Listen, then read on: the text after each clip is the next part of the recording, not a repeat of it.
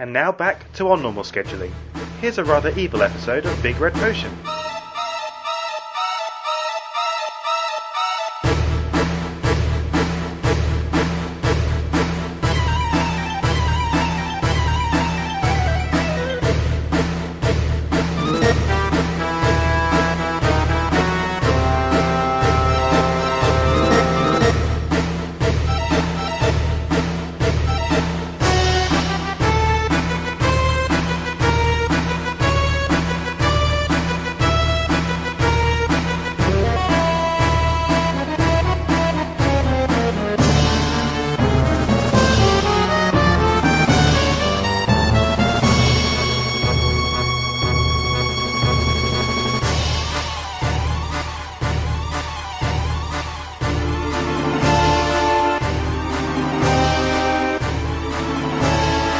Brought to you by thegamereviews.com and now part of the Unified Gamers Network, you're listening to Big Red Potion, the podcast that harvests little girls. Please send your complaints to bigredpotion@gmail.com and then go play some Bioshock. Anyway, I'm your requisite host, Sinan Kubba, and I am, as of this week, editorial and features director for The Game Reviews. If you do send enough... Oh, thank you very much. I don't know who that was. If you send enough death threats, changes will happen. So everyone who's aspiring for promotions, that's what you should do. Just ask TGR's preview director, Joseph DeLia, the man who puts both the jet and the set into Jet Set Radio. How are you doing, Joe? I'm pretty fantastic, and I must say that Sinan Kubba is a sinister force to be reckoned with, getting himself promoted, which is why I must say congratulations on the new gig. Well, thank you very much, sir. I'm looking forward to it. Kind of got a lot of things to do next week, but yeah. Well, not so much looking forward to next week, but after that it'll be fine. Sure. Anyway, I would say that I was joined by two very evil guests this week, but that would be a big fat lie because they're lovely, lovely people. Don't let Jared's devil's horns and Jeffrey's handlebar moustache fool you. Okay, that's not a lie. Jeffrey doesn't really have a handlebar moustache. So joining us again is regular guest, TGR staff writer and preview factory, Jeffrey Matulef. How's it going, sir? It's going well, but we were talking before the show, I've been having some computer issues, so I haven't been on the internet that much lately, but made it for Big Red Potion. You did far better than me, because it took me out of the podcast last week, so well done. We're also excited to welcome back Jared Newman, who can be seen with his devil horns at Gear Crave, Technologizer, and CD Freaks.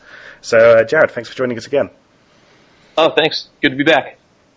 Okay, so this week we're going to be asking our guests and you, the listener, to get in touch with your darker side. I know that might be hard for some of you, maybe not so hard for others, but in this week's episode we're going to be talking about playing as evil characters, or as Joe and I prematurely titled it, Have You Got What It Takes to Be a Jerk? In short, we're going to look at how games handle morality, how players handle morality in games, and considering what it means for a good-natured person to play as an evil video game character, and whether the lines between the two are distinct or worryingly blurry. So let's kick things off by talking about some of the recent games we've all played, which have interesting takes on morality, for good or for worse. And on that note, guys, who's played Infamous? I have. I reviewed it for TGR. Oh, you did? I didn't know that. What did you score it? I gave it a 9.5. It's probably my favorite game so far this year. Definitely has flaws, and I think that we're actually going to be talking about a lot of its flaws. I thought its morality system was, the biggest thing holding it back from true greatness, but otherwise, I've really enjoyed it. So. Did you get a chance to play it, Jared? No, I'm the poor guy without a PlayStation 3, so sadly no.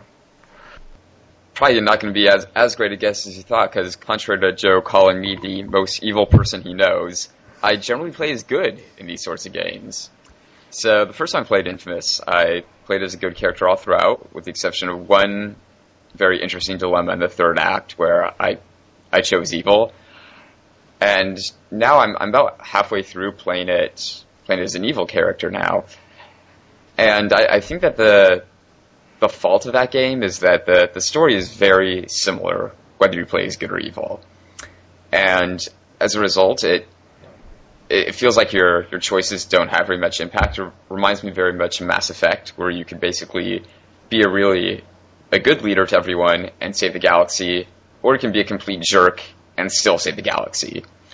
And In Infamous, I think that the story kind of holds up a little bit better if you're a good guy, because it doesn't make as much sense. I mean, it makes some sense while you're doing all these deeds as an evil character, but it feels a little bit more incongruous with the character to all of a sudden, want to start murdering people and going apeshit upon Empire City. Right. I mean, I absolutely agree. I felt it was a very cheap trick at introducing replayability, which I guess it's done for you if you're playing for it again, and choice. And it reminded me of BioShock as well, actually, where it's allegedly a very important thing that you're doing, either harvesting the little sisters or saving them. But in both, we were talking when we had Jared on, we were talking about this actually, talking about really the consequences of these things, and it's actually fine. It's a better choice in the end for you to not harvest them. You get better rewards out of it, which kind of, I don't know, undermined the whole thing, which was a very limited choice anyway. I mean, I don't know. We've all played BioShock, I'm sure, all of us here. What do we think of the very similar system to Infamous in BioShock? Jared, did you get a chance to play BioShock? Yeah. So I don't know. I mean, from what I've heard about Infamous, it's not really the same, right? Because there's not, it's just one very simple choice for BioShock, and it impacts very little. It's just a matter of whether or not you get your points for new skills now or later. It's not so much that it turns you into an evil character, or with the exception of, I guess, what you see as your ending. So yeah, I don't know. I guess it's an example that I had in mind for this episode, but I didn't really think of it as like a great example of a game that handles morality, just because for the most part it's not really a big part of the game. Well, I think it had a lot to do with it. I mean, the reason that it had such an impact is that it was little girls that you were either killing or saving. I think had it been just some guy in his mid-20s, there really wouldn't have been much of a issue around it. I think it's again, like you guys have been saying, it's a very A or B choice. There's really no big impact on your character if you don't kill them or if you do kill them. But I think because it was like these little girls that are running around, that people kind of got a little hazy about killing these creatures. Whereas I don't know. I don't really think it had as much to do with a morality in that game as it was just what you thought was right at the time, and what you either way you weren't really winning, but I guess if you had an attachment to these people, you wanted to see them saved, and you wanted to they tell you that you're going to suffer because of it, but if you do it anyway, see what happens. It's just based around whether or not you can bring up enough courage in yourself to kill these little girls or let them go. Right. So, okay, in that case, which games have we played kind of last few years, and I'll go to Jeffrey first, that we felt handled morality in a really good, unique way? Oh boy. It's easier to criticize those that haven't, because I feel like so many games have, created these binary choices, and I feel like the problem with doing that, and Infamous is very guilty of this, is they have kind of a wishy-washy story where they don't want to commit too much to either end. I kind of wish that they might go down two very divergent paths. And on one hand, with Infamous, I really respected Nate Fox and Sucker Punch's commitment to just doing two separate stories, or as opposed to several different variants. But even those two weren't very different. So I kind of wish games like that in Mass Effect and BioShock, were made your choices. Maybe not so much that they mattered. I mean, I want them to matter more, but I'm also okay with some more authorial intent, where they're a little bit more linear. Mass Effect, I think, did it better than most games, even though it is very similar to Infamous, where the end result is very similar regardless. I felt like I bought into that universe a little bit more. I cared more about how I treated my crew members, because I thought that they were all interesting individuals and they react to you, as opposed to a lot of games where they really don't. I think that a lot of games that deal with morality best are games that are very linear, that give you that actually don't give you a choice. Games where you think that that you're a good guy or that you're some kind of hero, and then in retrospect realize that you've actually been a jerk the whole time.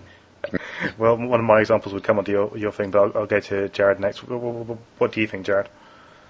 Well, I think Fallout 3 is going to be something that we'll talk about. And actually, before we get too far, I thought maybe I could read this passage that I had found. It was shortly after I had beaten the game, and I was looking on the internet for various comments about the game. And since we are talking about evil, the evil aspect of these games with moral choice, I thought I'd read this thing because it really kind of struck me, and I was really glad that I found it today, just kind of looking around the internet. So this is about Fallout 3, and this is what somebody had to say about his experiences in the game. So he says, "I maimed them, watched them bleed and cry for mercy. I showed them no pity and laughed as they just crawled around on the floor begging me. I slowly and precisely executed each one of them and beat their remains into bloody pulps. I spent the afternoon burning all of humanity. I slaughtered every fucking town, every wastelander, every settler, every trader, and every raider, from the Dunwich Building to the Republic of Dave. My righteous fire purged the capital wasteland. Screamed echoed, and blood ran. I methodically tortured, murdered, and destroyed every last living fucking creature. Why? Because I can." So have a nice day, everybody. Wow. Yeah, so I mean, that's not really the path that I took in Fallout 3, but it struck me that, that's an extent to which you can go in the game if you want. And it has a pretty big impact, if you can, off entire settlements, and that that part of the world will no longer be available to you because that was your choice. So I think to sum up, I'd have to go with Fallout 3 as one of the best examples that I've seen, being able to be an evil character. I just finished Fallout 3 about a month ago, and I was struck by how much would change depending on every single choice in that game. I mean, the fact that the first thing you really do in that game when you get out of the vault is you can either go into this town and save all these people from this ticking time bomb in the middle of their vocation, or you can press one button and it wipes out every quest, every choice, every character, every possible option that you would have had in that town, wipes it out in a split second when the bomb goes off. It's just kind of mind-blowing, and that really can't think of many other games that have that kind of moral weight to some of the decisions that you make. Pretty crazy. I'm inclined to agree with that. However, Fallout 3 is an extraordinarily ambitious game, and in some ways it works really, really well. I really like how much impact you have. At the same time, the folly of that game is that it doesn't do a very good job at connecting you to the characters in it or having them react to you. So I never really felt like I was a character in this world. I felt more like I was just a camera with a gun. And as a result, I found the way that I play that game change very greatly depending on both the mood I was in, how much I was attached to that character, and just how much I bought into the universe at that particular time. Certain characters I really liked, and okay, I'll be nice to this person. Other times, for example, Three Dog, I just got tired of hearing his voice on the radio, especially because he did the same updates after a while. So I murdered him in his sleep and then ate him. As you do. Mm-hmm. So I mean, isn't that good though? I mean, you seem to have a problem with that, or am I reading you wrong? I mean, it seems like it'd be great to have a game where you can make those kind of decisions. I like that you can make those kind of decisions. I'm just saying that I didn't feel like I had a consistent character in that game because I couldn't see them and people didn't react to me. You can walk around with a lamplight with a ghoul mask and people just react to you as though you look completely normal.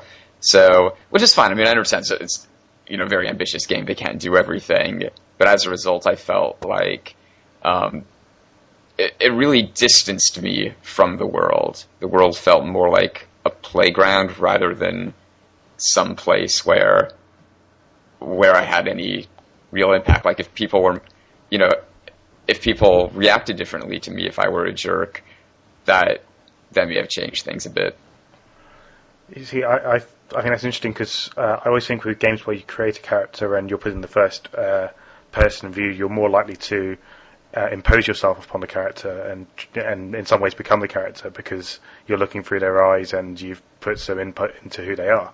That's one of I know Half-Life is a creative character. Gordon Freeman is a character from the beginning of the game, but I always found myself kind of becoming him in some ways in Half-Life, and that's why I kind of enjoyed his interactions with Alex particularly. And I guess with Fallout 3, I thought that I agree with you that there are some problems with, say, the character interactions in particular because of the way that they are so static, kind of the hangover from Oblivion. But I felt the writing and the voice acting was so much more improved from Oblivion that I could just about immerse myself in it. And once you can with Fallout 3, I just think that the choice in that game, what you can choose to do, like Jared was saying, really be anyone you want to be in that world. I found it really exciting, and that was why it was probably my favourite game of 2008. It's interesting that you mentioned Half-Life before, because I was actually kind of hoping we could get into this a little bit at some point today. There are games that don't have morality systems that still allow you to be evil, and Half-Life comes to mind, because, there are non-player characters that you can interact with that, you can kill. Like you bring a scientist with you so that he can open the door, or that he's just hanging around, and you can kill the scientist, or you can kill the security officer that steals weapons. And it doesn't really have an impact on the game as a whole, but it still allows the player to sort of decide whether or not they want to be a jerk or just be the nice guy. And there are other games. Grand Theft Auto is also a great example. So I don't know if you want to talk about that now, but I think it's something that it's worth considering when talking about being evil. Yeah, I certainly think we'll come on to that, and particularly in relation to Grand Theft Auto 4 and GTA 3 games, because that's certainly something with that game that I think is relevant. I'll just quickly mention my example, which, like I said, comes on the Jeffrey's example of a game which I think is actually kind of maybe done it the most interestingly out of all the games that have the kind of hero that goes bad, when that was actually Braid. So someone could scratch it off on Big Red Potion Bingo if they want to. But we're hitting them all. We're hitting all of them right now. Absolutely. Oh yeah. Going for the full 25 today. So Jeff's mustache, by the way, just one. I think that's already mentioned actually by Sinan. That's true. Yeah, you have to scratch for it a few times now. Braid, obviously, just to quickly go on that.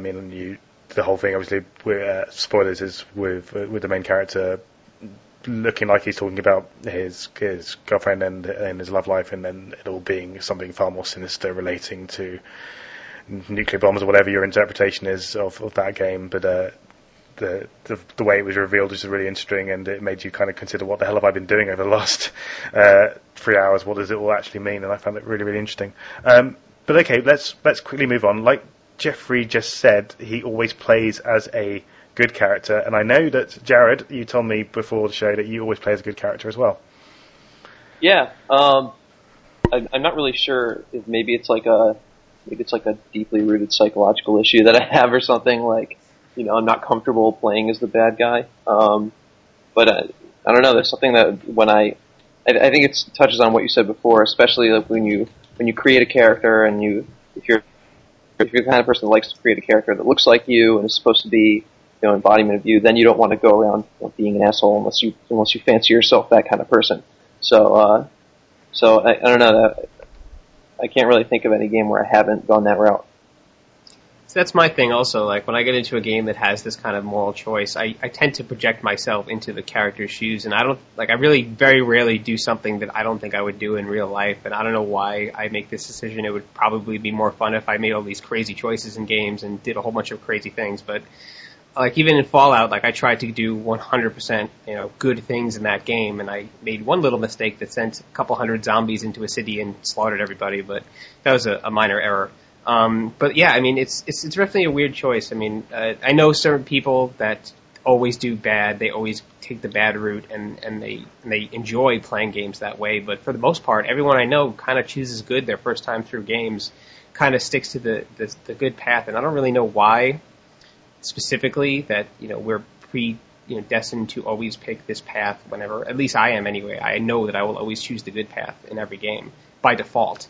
But this seems to be the way it is. Jeff, what about you? Do you have a specific reason why you like to do these things, or? Yeah, I've been thinking about it as you guys are talking, and I think that a lot of it comes down to the fact that most of these games, the narrative holds up better when you play as good. It just seems out of character to all of a sudden be a jerk. And I often like to play games a second time, doing all the wild and crazy stuff, hopping around on scientists' heads in Half-Life and, killing everyone in Fallout and in Fable and those sorts of things. And I always find it very funny when I do that, but it's narrative breaking. Recently I played Prototype, which is another game like that, where the gameplay is hilarious. How you can just grab people and consume them, and it's funny. It doesn't hold up at all, the story, which I guess in that case I didn't mind because I thought the story was particularly shoddy in that game. But just in general, you can be a jerk basically in almost any game, in Gears of War, for example, you can just try shooting your squad mates, and I think bullets go right through them, but I haven't seen very many games where they do a really good job of making it, where they make it so there's good incentive to be evil. It's usually, kick the puppy or not, or something of that nature. The best games that deal with morality are the ones where you don't realize that you're being evil. Sinan brought up Braid earlier. I was thinking something like Shadow of the Colossus, where you're a very sympathetic character the entire time. You're just trying to revive your lover, but you're creating harmful impacts on the environment. It's basically the story of Frankenstein. It's someone who's trying to cheat death, not so much for themselves, but for someone else, and they mess with nature, and there are much greater consequences for what they've done. And you look back at it and you think, well, that character did some bad things, but the way you're introduced to them is that they're likable and sympathetic, so you don't really realize it until you've put the game down afterwards. So do you think if a game was geared more towards the evil side, would you choose that path, just because that's the way it was intended to be played? Probably. Like, one game I could think of where I did play evil my first time through, probably the only game I can think of, at least in recent memory, was BioShock, where I killed little sisters, and the reason for that was I didn't feel I was being evil.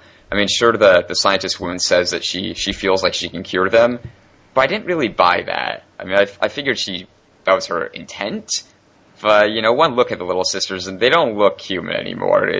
It just reminded me of any zombie film where, someone doesn't want to kill a friend of theirs because they're a zombie now, and you look at them like, they're no longer human, they're too far gone.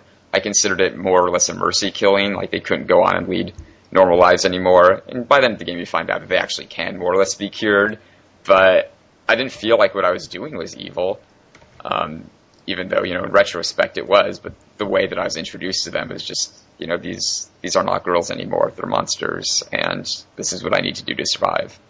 Kind of seems like a failure in communication on the game's part to me. That's, the way that you were looking at it. Didn't it pull at your heartstrings when they were screaming as you harvested them? No, please, no! When you're like thinking, oh shit, maybe I've made a mistake here. I guess maybe I was a little disappointed in that because it was one of my most anticipated games, probably of all time. And I still like the game a lot, but I was really disappointed at how they handled the choices. I thought you'd be able to kill them in-game. And now that I think about it, I can't think of any games where they allow you to kill children in-game. Not because it would be, fun or sadistic. I just thought it would make the game world more interesting, that if you had to kind of... The way that I interpreted the game when it was previewed before it came out was that you'd have to try and separate the girls from the big daddies and then, steal from them or murder them or what have you. And I just felt that the way that it went about it, you have to kill Big Daddy and then you have this very binary choice, right down to the hitting one of two buttons, I thought was kind of poorly implemented. Oddly enough, I felt worse for the Big Daddies in that game. And I'm not sure really why that is. I guess because they don't speak and they just have that creepy whale groan, and they're just trying to protect the little sister. I felt really bad when I had to kill them. Little sisters, I don't know, maybe just they were overhyped or too much was made from them, but... Right. Just to play devil's advocate then, don't you think when it comes to life or death it is a bit black or white, and really at the end of the day it is A or B, so it kind of, in some ways the binary choice is justified? Yeah, I suppose that makes sense. I think I was more just didn't like the way that the game went about it mechanically, how you couldn't separate them, and it felt kind of like a cop-out how you both couldn't do it in-game, and how the murders are off-screen. It probably would have been a lot more I think, more harrowing if you could kill them in-game, because I can imagine killing them by accident, which I imagine would probably happen if you were in that situation. It's interesting. Okay, I mean, I think I'm like all of you, really. I kind of, most of the time, play as good characters. The one time I didn't, or don't, to use the present tense because I'm now playing it again, is World of Warcraft. And that's when I chose, I don't know if anyone is familiar with World of Warcraft, but I played the Blood Elf character. And I don't mean, sorry, that sounds stupid, familiar with the characters within World of Warcraft. I played as the Blood Elf character who, again, I guess you could say kind of almost fits that hero turned evil thing, because they're the Moon Elves kind of impurified and darkened. And I guess I like them as evil characters because they pertained more to the kind of aristocratic villain kind of twirling their moustache evilly and looking awfully dashing as they killed everyone kind of affair, more than the kind of I've just got no soul and I'm killing everything I see kind of evil, which was, I guess, and that kind of made me think about why I tend to play as good characters, but when because I've got a bit of a Amdram background, why I prefer acting as evil characters or to be honest, jerks and people were losers or whatever, because I guess it's the difference between role play and projecting yourself, and I think I tend to project myself onto characters in games, whereas I'm with acting obviously is role play. I don't know, what do you guys think? Well, it seems like there's like a personal preference there. I mean, no game is necessarily saying that you have to do one or the other, right? I mean, there's always going to be a degree to which you could see yourself as trying a role that's not you, or you can try to be yourself. And like I said earlier, I mean, a lot of times I feel like I'm just I'm trying to be myself. I guess that's just what I'd rather do in a game. And maybe, I don't know why I do that, but I think as a player, it's interesting to ask yourself that question when you're doing your character creation, that kind of thing.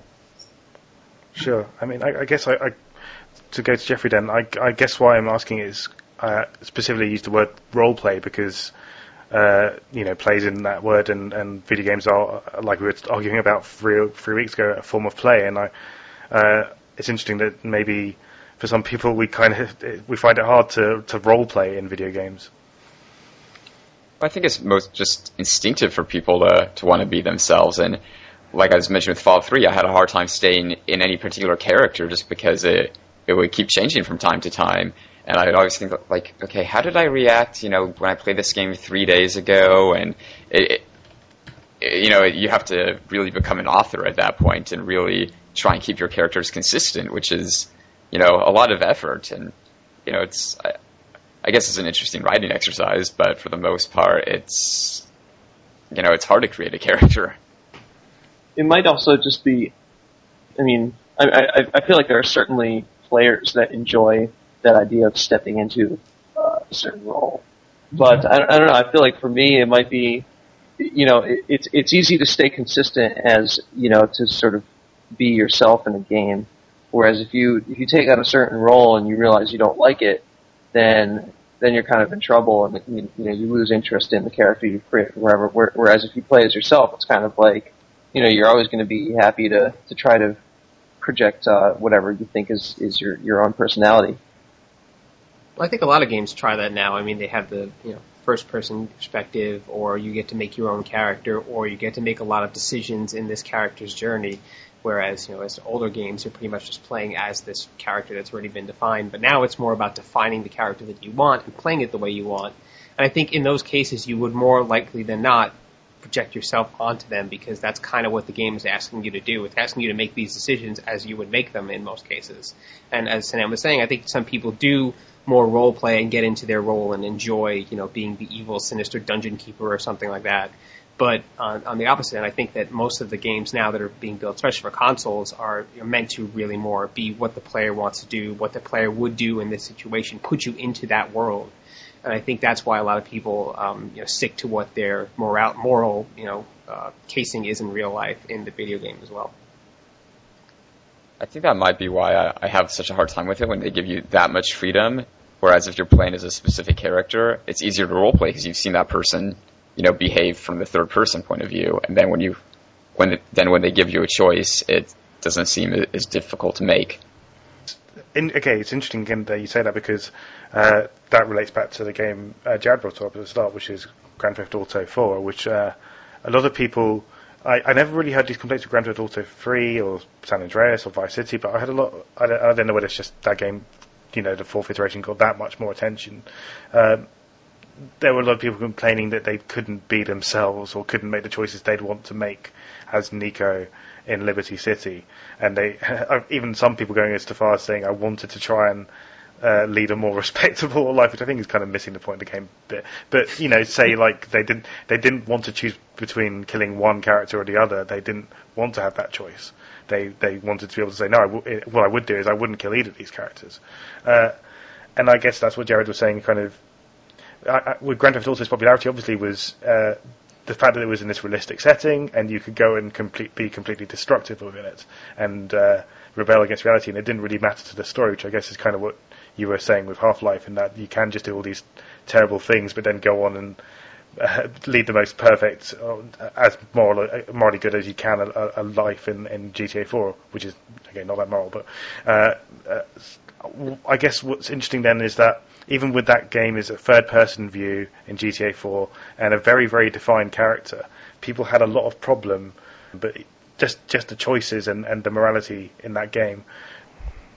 I mean, I've never been a huge fan of either open world games or Grand Theft Auto titles, but I thought they did a good job of defining a world in that game and defining the characters and making this a somewhat realistic world that you could play around in as a sandbox. And I didn't really get attached too much to the story or the characters. I thought they were more caricatures than anything else. But I did see why some people could, and I know a lot of people that really got into the story and really felt for Nico, especially during the later areas when certain close friends of his go down. And I don't know. I think with that game in particular that it's not really the choices you're making. I mean, either way, when the choice in that game, we have to kill. It's like an old school gangster or like a young, regular, new current gangster. I think you get more rewards if you kill the older guy.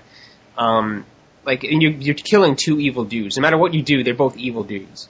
There's not a good guy, bad guy, good choice, bad choice there. But they kind of make you like one more than the other, which is interesting. And they kind of say they will reward you more if you kill the good guy than the bad, which most games don't do. And I think that's why a lot of people had trouble deciding, because their mind wanted them to go with killing the bad guy, but their wallet wanted them to get the good guy and get all the rewards that you would get from that. So I think by making the good choice, not beneficial to Nico was an interesting decision, and I'm sure I would like more games to do that. Like we said about BioShock, there's really no, you really don't get punished for choosing the good path in that game, like they suggested you would. And I would be interested to see more games do that in the future, where if you do decide to take the good path and do all these things you will somehow get punished in the way for that. I feel like that happens a lot. I mean, from reading reviews of Infamous, that was my impression, was that the evil powers were way cooler than the good powers. And I know one of the first games that had morality that I played, which would be Jedi Knight, it was kind of similar. If you went with the dark side, you got to, force throw things and force choke people, which is way cooler than being able to heal yourself. And even Mass Effect, I hear people say that, the interactions are just more entertaining when you're playing as the bad guy. So I feel like that's being done. Am I wrong? I don't think you're wrong, but I think it's maybe not been emphasised enough. And I think in Infamous that was one of the things I felt. I never really noticed that incentive, or really. Even when I did evil things, and I like Jeffrey, I played a tiny little bit of the evil side afterwards. I didn't really think it was that much more cooler or whatever. And I guess it would be interesting to see a game which really was saying, to be honest, if you play this good, it's going to kind of suck. But if you play it evil, it's going to be really, really interesting. I don't want it to suck, obviously, but it would be interesting if the game really, really made much more incentive to play as an evil character. In any case, I'm not really in agreement with you, Sinan. I don't really like the idea that the game would try to force evil on a player by taking away the incentives that you would have being good. just doesn't really sit well with me, especially because I know that a lot of players do look at it as a very simple, what will benefit me as a player. Just from reading, I guess this may not be the best metric, but just from reading forums and stuff, I know players think that way, and I certainly wouldn't want that to be the motivation in a player to choose good or evil. It's just how many more riches you get. That seems to cheapen the whole experience overall. I disagree, obviously, but I kind of share sentiment almost in that I think the binary choice, it's flawed, and I don't want to see games be that black and white. I'd like to see moral choices be more complex and difficult, and Infamous tried and failed at that, really. A lot of its ones just saying, well, this is the good thing, but there's this bad consequence, and it's the bad thing, but it kind of has this good consequence. And it just didn't, I don't know, it didn't sit well with me at all. I don't think any games really ever impressed me with that, at attempting that. Well, one of the things me and Jeff actually saw at E3 when we sat in on a Mass Effect 2 discussion was they said in that game the decisions that you make will affect the way that the game goes. And just basic storyline summary of Mass Effect 2 is that you have to gather together a bunch of soldiers to go on this suicide mission. And at any point in the game, you can go right to that suicide mission. Like right away, a couple hours in, you can go do that final mission, and you'll fail. But the object of the game is to go around to different planets and recruit soldiers for your party that you take with you to this final mission. And the way that you act in the game is what it will affect the way that these soldiers think of you and what happens in the long run. So basically, if you pick up a soldier who's a good guy and you start doing all these evil things, that soldier is not going to like you. And in the final battle, he might leave you to die. But at the opposite end of that, if you pick up a soldier who's a bad guy and you do all these good things, he might not like you either. So you kind of have to play this balance, and based on the people that you have in your party, you have to kind of appease their thoughts on things to keep them in good spirits with you for the final battle, where they will stick with you until the end and help you fight this final boss. Or, of course, if you don't do that, they will leave you and you'll basically be sent to your death in the final moments of the game.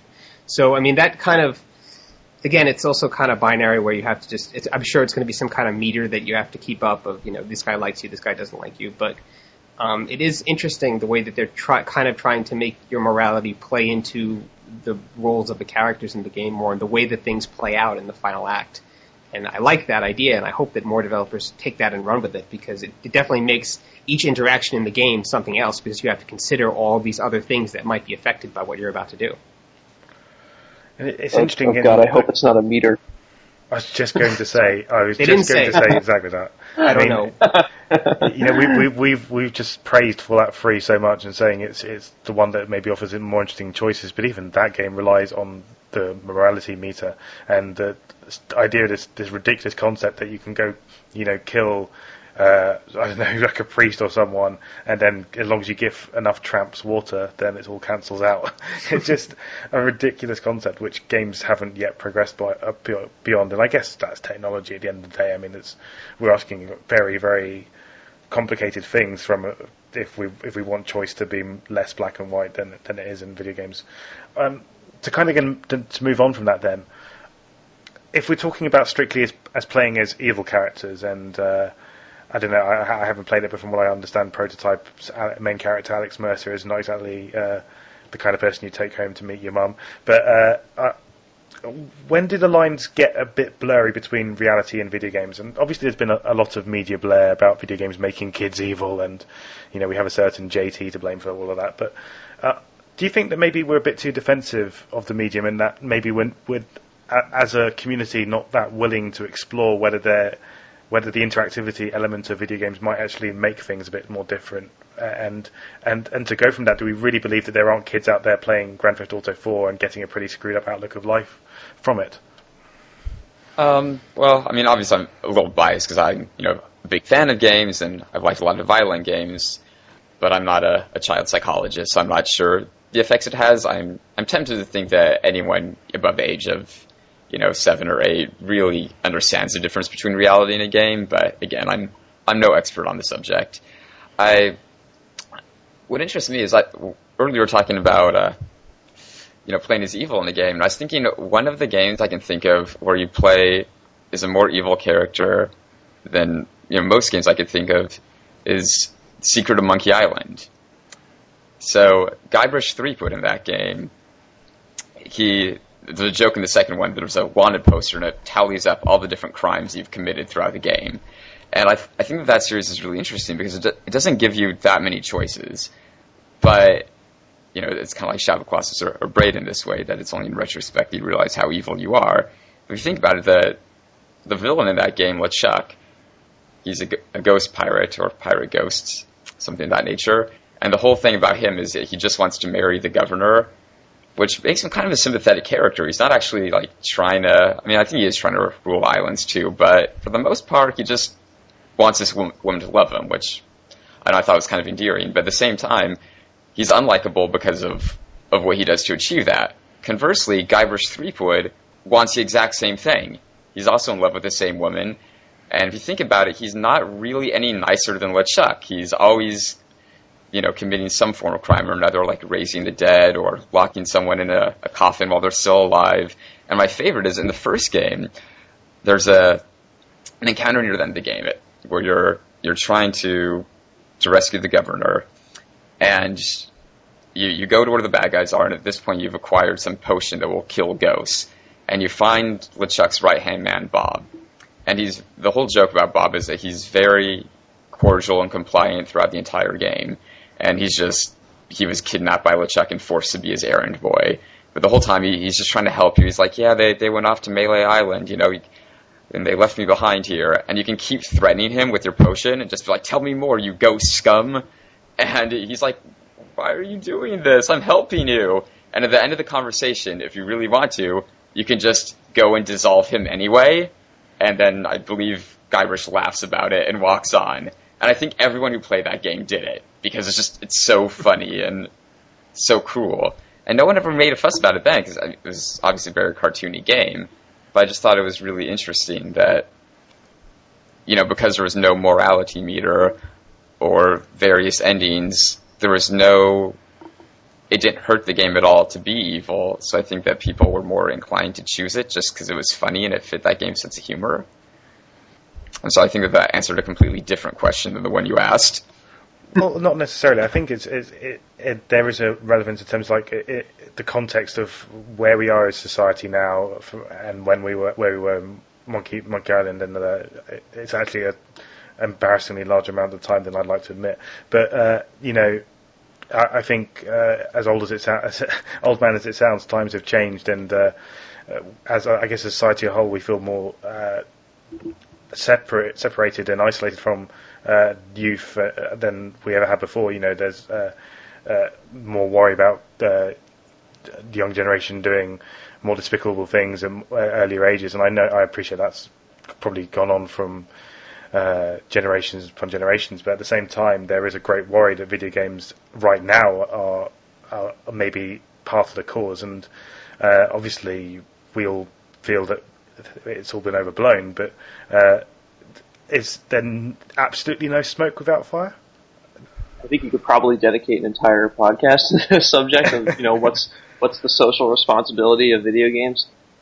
That said, I don't ever want to say that a game that lets you be evil and do all these horrible things shouldn't exist, because that's just silly. That said, I think the most interesting games that handle the ability to be evil will be the ones that illustrate the consequences in a way that even if it was a teenager or a child that was playing it, it wouldn't just be reckless evil and just being malicious for its own sake and sort of teaching the wrong lessons in a sense. Is that why something like Grand Theft Auto catches so much controversy, whereas say something like Mad World, which it's interesting because I did a Versus No podcast with Eddie Inzatto and Christos Reed over at Gaming Node earlier this weekend, and in the after show, Rape Play came up, and one of the things Christos said was, of course, I'm sure all of us here think Rape Play is terrible, shouldn't be allowed, etc. And obviously fair enough, but why is it okay, say in Grand Theft Auto 4, for us to go around mercilessly killing people, like you were saying, it's that playground of destruction almost without consequence, but it's not okay for us to rape them. And I'm not saying it should be. I'm just saying, what does that say about society and gaming? I think that America in particular has a lot of hang-ups about sex and that sort of thing. From what I've heard about rape play, it actually sounds pretty interesting to me. I'd like to play it, but I'm not quite sure how to get it, or don't really want to spend enough money to try it out. But what I've heard about that game is that the game has two endings, and in one of them your character feels so guilty about what he's done that he kills himself, and in the other one he's killed by his rape victim. So I think that it actually does have a real story to tell, and does show consequences of its actions. So I kind of wish that more games would explore those issues. Well, of course, I mean, there's a lot of I don't know enough about rape play to comment on that, but there's a lot of issues with that in America. I mean, we show violence in everything here, it's fine, but if you curse on TV, you're the devil. If you show any type of sex or nudity, you're shunned from society. I mean, Indigo Prophecy is the best example of that, because there's quite a bit of violence in that game, but the one thing that they censored was a sex scene. It got cut out of the US release, and I think it's just the way the society is. I mean, it's with games, it's with movies, with television. It's just American society tries to push down certain aspects of the language and sex, nudity, that type of thing. But violence is kind of accepted in a way, and I'm not sure why that is. It says a lot about our culture, I suppose. But I mean, Grand Theft Auto. I mean, even if you go back to the earlier games, the ones that were brought up by Congress, Night Trap and Mortal Kombat, those games have hardcore violence, but despite all that, despite the fact that the rating system was set up, none of that was ever censored. And we're seeing games get censored now quite a bit all over the place. And games like even Condemned 2 had to work with the ratings board to get that game out, because they wanted to, be able to push the boundaries of what the rating could hold, but they didn't want to go too far where they get an AO. So I think it's interesting that, now things are starting to get pushed back a little bit because of the advance of technology, and things are getting held down. The limits of what is acceptable, quote unquote, is being pushed to its limit with seemingly every couple of months. And I think I'm hoping that we're going to continue to see more exploration of these crazy, genre-defining, limit-pushing topics. But the fact of the matter is, if the game does get built like that, and late in development they say, well, this is going to get an AO, we can't publish it, I mean, who's really going to take that risk? Well, like I said, that's another problem entirely that you talk about on and on. I mean, the whole issue with AO and the fact that none of the consoles will carry a game with an AO rating is sort of it's a pretty big issue in itself, I think. One issue I've often had with morality in games is the way that trophies and achievements are executed, where they give you one for doing one choice and one for another. And I hate that, because I don't want to care about trophies and achievements, but to an extent I do.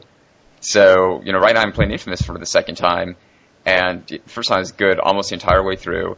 This time I'm playing Evil, but there's still a few times where I'm picking good, just because it makes more sense to that character, like the first choice of whether or not to share food with the public or take it all for yourself. Like, there's no reason that you would be a jerk in that situation, and it's after that where the city betrays you, and it gives you a little bit more motivation to go either way. But part of me really wanted to just pick the other option, just because I hadn't seen it before, just for the achievement. And I think that these meters and other kind of arbitrary statistic rewards really rob us of the impact of having our choice matter. Yeah, it gives you an extra incentive. I totally agree, because especially, I mean, even just the core mechanic of it, where you're watching this really, supposedly emotional scene, and then the little achievement unlocked thing pops up in the corner of the screen. It kind of takes you out of it a little bit. That's happened to me a few times, actually. So, but I don't know. That's all on the developers who decide that moment is going to be the time that something gets unlocked for you. But I don't know. Well, just to go on that, I think it is a really interesting thing, and I think obviously when we're now in a situation where every Xbox 360 and every PlayStation 3 game has to have achievements and trophies, and I'd love to see a game not like Avatar just say, you know what, 1,000 points at the start, now focus on the game, and really try to, especially in relation to what you're talking about, Jeffrey, because I think I do, as much as I tell myself achievements don't matter. I'm a rational, logical person who doesn't care about stupid little number of points at the bottom of my screen, whatever. I get annoyed when I see that happen too. I don't know. I think that the problem is that like there are people now who play games just for achievements, who buy games just for achievements, and I don't think that that's going to go away. But I think it's more in the developers' hands where if they can be implemented right. They just have to think about what the player would be at that point and what their mindset would be when they have this stupid little icon pop up on screen and the sound pop up. I think Fallout did it okay because they waited until after everything was done before you got your little icon pop up. They didn't do it in the middle of a big cutscene, like as your, main character is dying, something pops up on screen that lets you know that, hey, they're dead, you get 20 points. So I guess it can be done in certain ways, right? But it's. Well, I'm not talking as much about the pop-up, although that's also annoying. I'm just talking about the way that they influence you to play a certain way. Mm-hmm. Like, I've played Mass Effect 3 times, but the first time I played pretty much all good, second time all evil, and it wasn't until the third time where I felt like I could actually play it doing what I wanted to do, because I wanted to see the two extremes first. Well, I think if you really care enough about that, you'll just say, F it, I'll worry about the achievements on my second run through, I'm just going to do whatever I want the first time. I mean, at least the option is there that you can skip past that stuff if you'd like to. We've been talking about these games that have the good and evil paths, and I mean, in most games that, at least that I can think of it, that I've played, even if you choose the evil path, your character isn't truly evil. I mean, we were talking about this before, how, even though, like in Infamous, you're doing the evil path, you're doing all these evil, crazy things, and especially in Fallout, it's the same way. In the end, you still save the world or save a certain part of humanity. Do something good in the final moments of the game, despite the fact that you've been doing all these heinous things for the earlier moments. Mass Effect was that way too, where you could be as evil as you want and kill as many people as you want, but in the end, you were still saving the galaxy. So, with that, I just want to ask you guys, do you think that there will ever be a game where you are truly evil, where at the end, your decision actually changes things? It makes, it is as evil as the choices you had been making up to this point. Do you think these things can actually affect an ending, or are they just going to remain these binary choices that in the end don't really matter all that much? I mean, there are games, right? I mentioned this in the last time I was on. Streets of Rage had the good ending and the bad ending. So you could fight through. I don't remember how you did it. I think you had to play with two players, and then if one person decided to join the evil guy and then the other person didn't, then you would fight each other, and if the person that wanted to join the evil side won, then you would see a bad ending. I mean, bad endings exist. The thing is that I don't know. It's hard because it either has to be that where you play through the whole game and then there's either ending A or ending B, or the game has to kind of dovetail off into completely different things at some point, and that makes it extremely difficult. If you're a developer, you have to basically make two different games where the whole course of events is changed because of the decisions you've made. I don't know, maybe I'm wrong that there could be a way to keep everything on the same track, but it seems really difficult to me. This is the part of the podcast where Joe brings up Heavy Rain. No, I'm going to get there before him. So, Master. what I was going to say, not just limiting it to whether you choose or not, even with a linear game. I think this is why the two Manhunt games had a lot of problems, because you couldn't really understand with or identify with the main character and his intentions. And okay, I appreciate, I understand the plot of Manhunt, but it still felt, for me at least, playing both those games, that I couldn't at any stage go, well, that's what I would do. That's what anyone would do. That's the normal thing to do in this situation. And I understand it's a bit more complicated with that. But I think with video games, that's where the interactivity comes into it. I think you can maybe watch someone totally insane in a movie and go, well, that guy is totally insane. But when the game asks you to become that's maybe a bit too far. And I always think with evil characters, the best ones are the ones that you can identify with and understand and maybe even like to some extent, even though they are incredibly evil. And I guess that's why Sephiroth to some extent is so popular as a game character. I'm glad you mentioned that because there's a point that I wanted to bring up, which is my feeling is that in life a lot of people who are evil people, so to speak, they don't start out that way, So I haven't really. The only way I can think that I might be compelled to play as an evil character is if you're kind of led down that path in really complicated ways. I'd like to play a game where you're subtly sort of forced to make these decisions, and then suddenly you realize that you're a bad guy, and you've gotten to this point of no return, and you can't go back, and now that's it. You're evil. You've been turned into an evil person by events that maybe you had some choice over, but some that were sort of beyond your control. And that I think would be creating a truly evil protagonist. Well, sorry, there you go. I was just going to say real quick that, the Force Unleashed I thought that's what that was going to be beforehand, because you play as Darth Vader's apprentice, you play as this evil character, and I thought that the whole thing was going to be kind of like that, but a couple hours into the game, all of a sudden this guy doesn't want to be evil anymore, and he's starting to slowly go against the Empire in that game. So that game had a lot of potential to be that kind of thing where you're doing all these things, you don't really have an idea of what all the result of all of this is.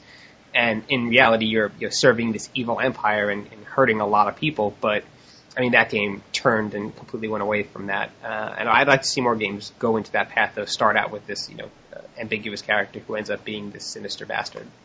Well, I think that's exactly what Gran Turismo 4 was trying to be. It tries to tell you about Nico's life in Eastern Europe and why he is who he is.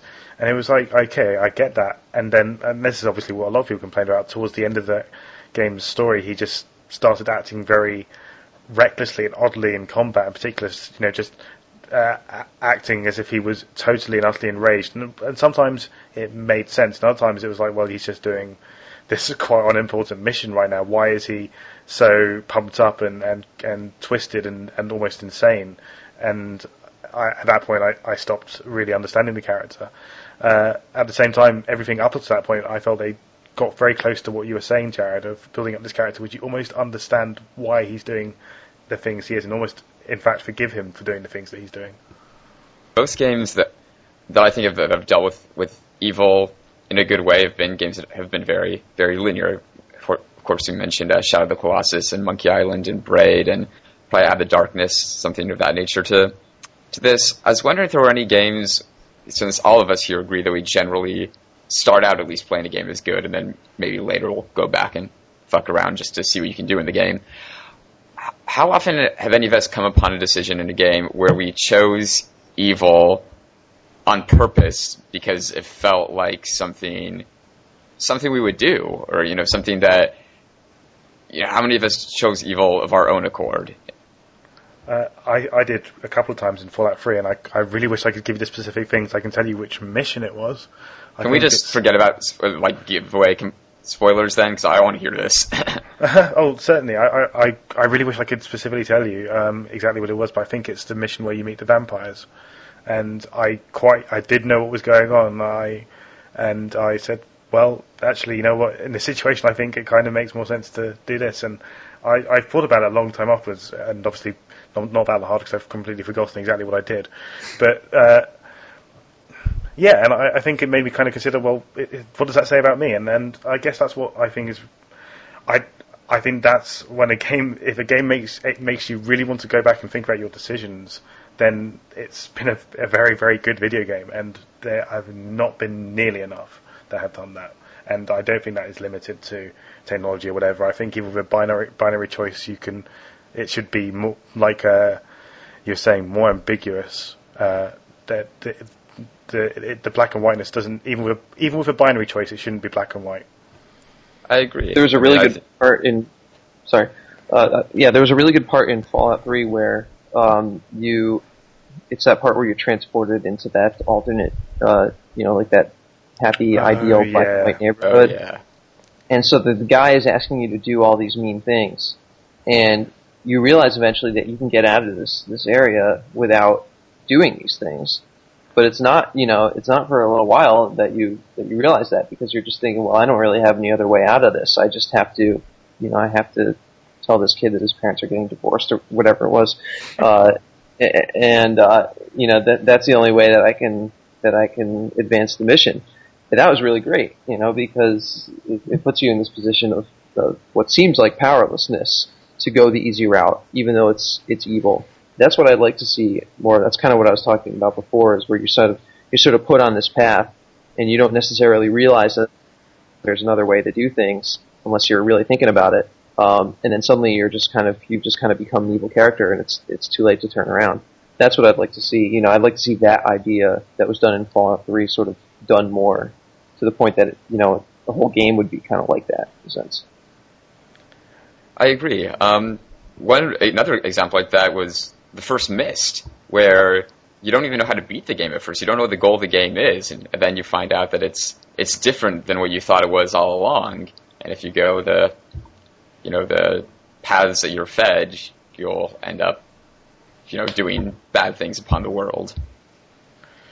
To make up for me interrupting when Joe was going to bring up Heavy Rain, what I'd love to see in Heavy Rain is the idea of, again, these ambiguous choices, but because of the way that game works, the quickness of the event kind of playing in that and not giving you enough time to really consider exactly what you're doing, and then reflecting maybe on the immediacy of having made the wrong choice.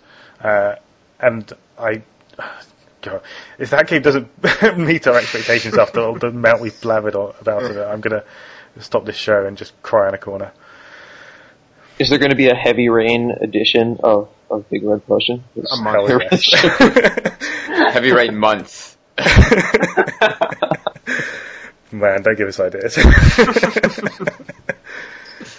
I mean, one of the games that I hate to go back to this well again, but Silent Hill 2 kind of had these. Bingo! I knew it was going to got it. I was waiting for it. I had to get it in there someplace. So that game, I mean, you kind of made the choices that you thought were right, and little did you know that the game was keeping track of a couple other factors that you had no idea were happening. I've mentioned this before, but I mean, you have this companion character, and if you let her get hit by enemies, that counts towards your morality in that game, and that kind of makes you a bad guy because you're letting this character get hurt. And it is easy to protect her. You just kind of have to shoot the things around her. But the other crazy thing with that game is if you kill a lot of creatures, that also counts towards your bad side morality. So you have to kind of get her through these situations while also not killing a whole lot of things. Because obviously if you're killing all these creatures, you have these murderous tendencies that are going to count towards your negative side. And I mean, as I've mentioned before, my first playthrough of the game, the main character at the end of the game gets in his car, drives into a lake, and kills himself. Because all the choices I had been making, even though many of them I thought were right, and I thought were the quote-unquote good thing to do in that situation, many of the things that I were doing, my actions weren't actually good things to do. I was letting her get hurt. There's this point where this conversation is going on, and if you don't listen to the whole thing, that counts. If you run past it and you go through a door, that skips the conversation. If you do that counts towards your bad side. So all these other my actions were actually saying that I was going towards one path, while all my choices, the A and B choices, were going towards a different one. And in the end, for me, the bad side won out, and that was my ending. So I would love to see stuff like that, where it's not really easy to get the ending that you want. You don't have to pick A or B to get the ending that you want. And it's also kind of ambiguous in how it's keeping track of what ending you're going to get. I'd love to see more stuff like that, but I can't think of another game, except possibly the new Silent Hill, which keeps track of everything you do. If you make a left at this turn instead of a right, it will keep track of that choice. It will affect the game somehow. And if you try and run from every enemy immediately, or if you try and find a way to fight them or something, that counts. Every moral choice that you make in that game counts towards something in that game. So I'm hoping that will be as interesting as it could. But I can't really think of another game that's done something that way, even though Silent Hill 2 came out in 2001. I mean, I think the issue with a lot of these games is that they just give you more rewards for being good in the long run, like BioShock, or there was some discrepancy about whether or not Infamous or Mass Effect's powers are better playing one way or another. But for the most part, these games, whether they give you cool powers for playing as good, or more currency, for doing good deeds, or just the true ending, or the better ending, it seems like too many games kind of want you to go down this path of being good. And I think it would be really interesting to have a game where, by choosing good, there has to be some real consequences. And I was thinking, on our show about death, Joe brought up the idea of what if Dead Space had ended with you being able to stay behind and plant a bomb or escape? And I guess kind of my issue with that is everyone would just plant a bomb because even if you die, you'd be at the end of the game anyway. So I'm wondering, I think it'd be kind of interesting to have a game where if you choose the good path, the game ends earlier, and if you choose the bad path, there's more game. And I'm wondering if society would buy that. People might just consider the later ending, the ending that has more content, they have to do to unlock as the true ending. Whereas I wonder if people would be able to accept that an earlier altruistic ending was an equally valid way of concluding the story. I mean, this is again getting into what I was kind of saying in the halfway point of the show about role play and games in reality. And, obviously reality is not so simple as to say the good choice will always end in good consequences. And I'm unsure if I want video games to explore that fully. I'm not sure if I want video games to attain that level of realism. I think it's interesting, and I am interested by it. I'm not necessarily sure it's fun. And I'm not saying video games have to be fun, but I'm not entirely sure what I would get from that, apart from thinking, well, damn, that was kind of a bummer at the end of it, and kind of being left a bit disconsolate by the whole thing. We could certainly go into that a lot more, but we have pretty much reached the end of the show. So, what I will say is thank you very much to our two guests, to Jared Newman and Jeffrey Matulef. Guys, do you want to throw out some plugs and shout-outs for anyone this week? Sure, okay. So, as always, you can find my stuff at GameReviews.com with Joe and Sinan. I've had a ton of previews go up since E3, including Mass Effect that Joe brought up. So you can check that out, and also my blog at jumpingmustache.com. Otherwise, like I said, I had some computer issues, so I may be offline for the next week or so I'll leave the internet in your capable hands, Sinan. Wow, what a decision to make. That's going to end in some poor consequences. Yeah, pretty much. Jared, how about you? Well, I'm. If you want to read some of my tech stuff, I'm actually blogging for PC World right now, so that's pretty awesome. Congratulations! And as usual, thanks. As usual, Net Technologizer and GearCrave, as well as the rest of the UCrave network. There's some other sites on there as well. And let's see, Games Abyss and CD Freaks. So check those sites out. And my website's jarednewman.com. Excellent stuff. Before I hand over to Jared, I'll just say a shout out to the Unified Gamers Network, who we're part of. They're going to form part of our special episode next week, and there's actually a meetup happening the day before we record, so hopefully I'm going to be restrained and not do what I did in the last meetup, drinks-wise. But on that note, a shout-out rather belatedly to Zan, who will be one of the guests on the show next week, and Mrs. Zan, because their baby was born a couple of weeks back. Quite early too, so congrats to the Zan family +1. Joe, final thought for this week, and plugs and shout-outs and all that. Another congrats to Zan, of course. And I just wanted to say thanks to Strident, who made the wonderful Big Red Potion Bingo. I can announce that today's episode scored a 9. So we didn't quite hit all the targets today. Lee Alexander, TGR. Aardvark. So hopefully we'll do better next week. Keep it up. Yeah. My final thought then is that based on my drinks testing over the last few weeks, Dr. Pepper is better than Lucozade, and that's a fact. So until next week, which will be a very, very special episode of Big Red Potion, have a great one, and don't make any bad choices. Thank you for listening to Big Red Potion, brought to you by the Game Reviews Game On Network. Check out BigRedPotion.com for updates on the show, and TheGameReviews.com for more thoughts from the TGR crew. Big Red Potion is also proud to be part of the Unified Gamers Network, which you can now find at UnifiedGamersNetwork.com. You can also find both Sinan and Joe on Twitter at twitter.com/Shoinan, SHOINAN, and twitter.com/SlamVanderhuge, Slam, VANDERHUGE. And you can also contact us at our email address, bigredpotion@gmail.com. All that's left to do is thank the man behind the theme tune, Derek K. Miller. Derek, take us out with Washing Off Like an Aardvark.